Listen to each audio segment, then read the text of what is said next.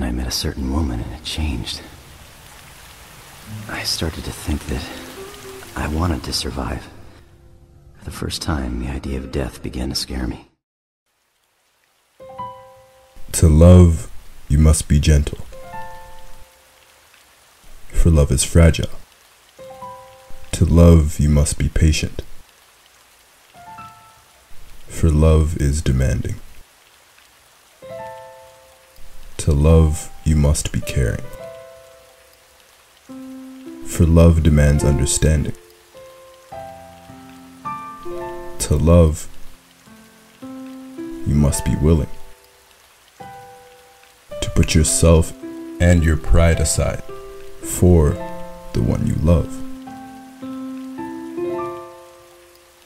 Before you get to love, you have to understand this. You don't need anyone. You need you. You need to be able to live your truth alone before sharing it with others. You need to learn what it is that you love in this world and why you love it. What is it that you are passionate about? You already know what you hate, but do you know what you love? Are you able to express it? Are you able to express it properly and healthily? You need to learn your value. You need to own your skills and be confident in them. You have time. Take it. Become the best version of you, a version that you will one day love and aren't afraid to say it. I don't know your life. I don't know your struggles.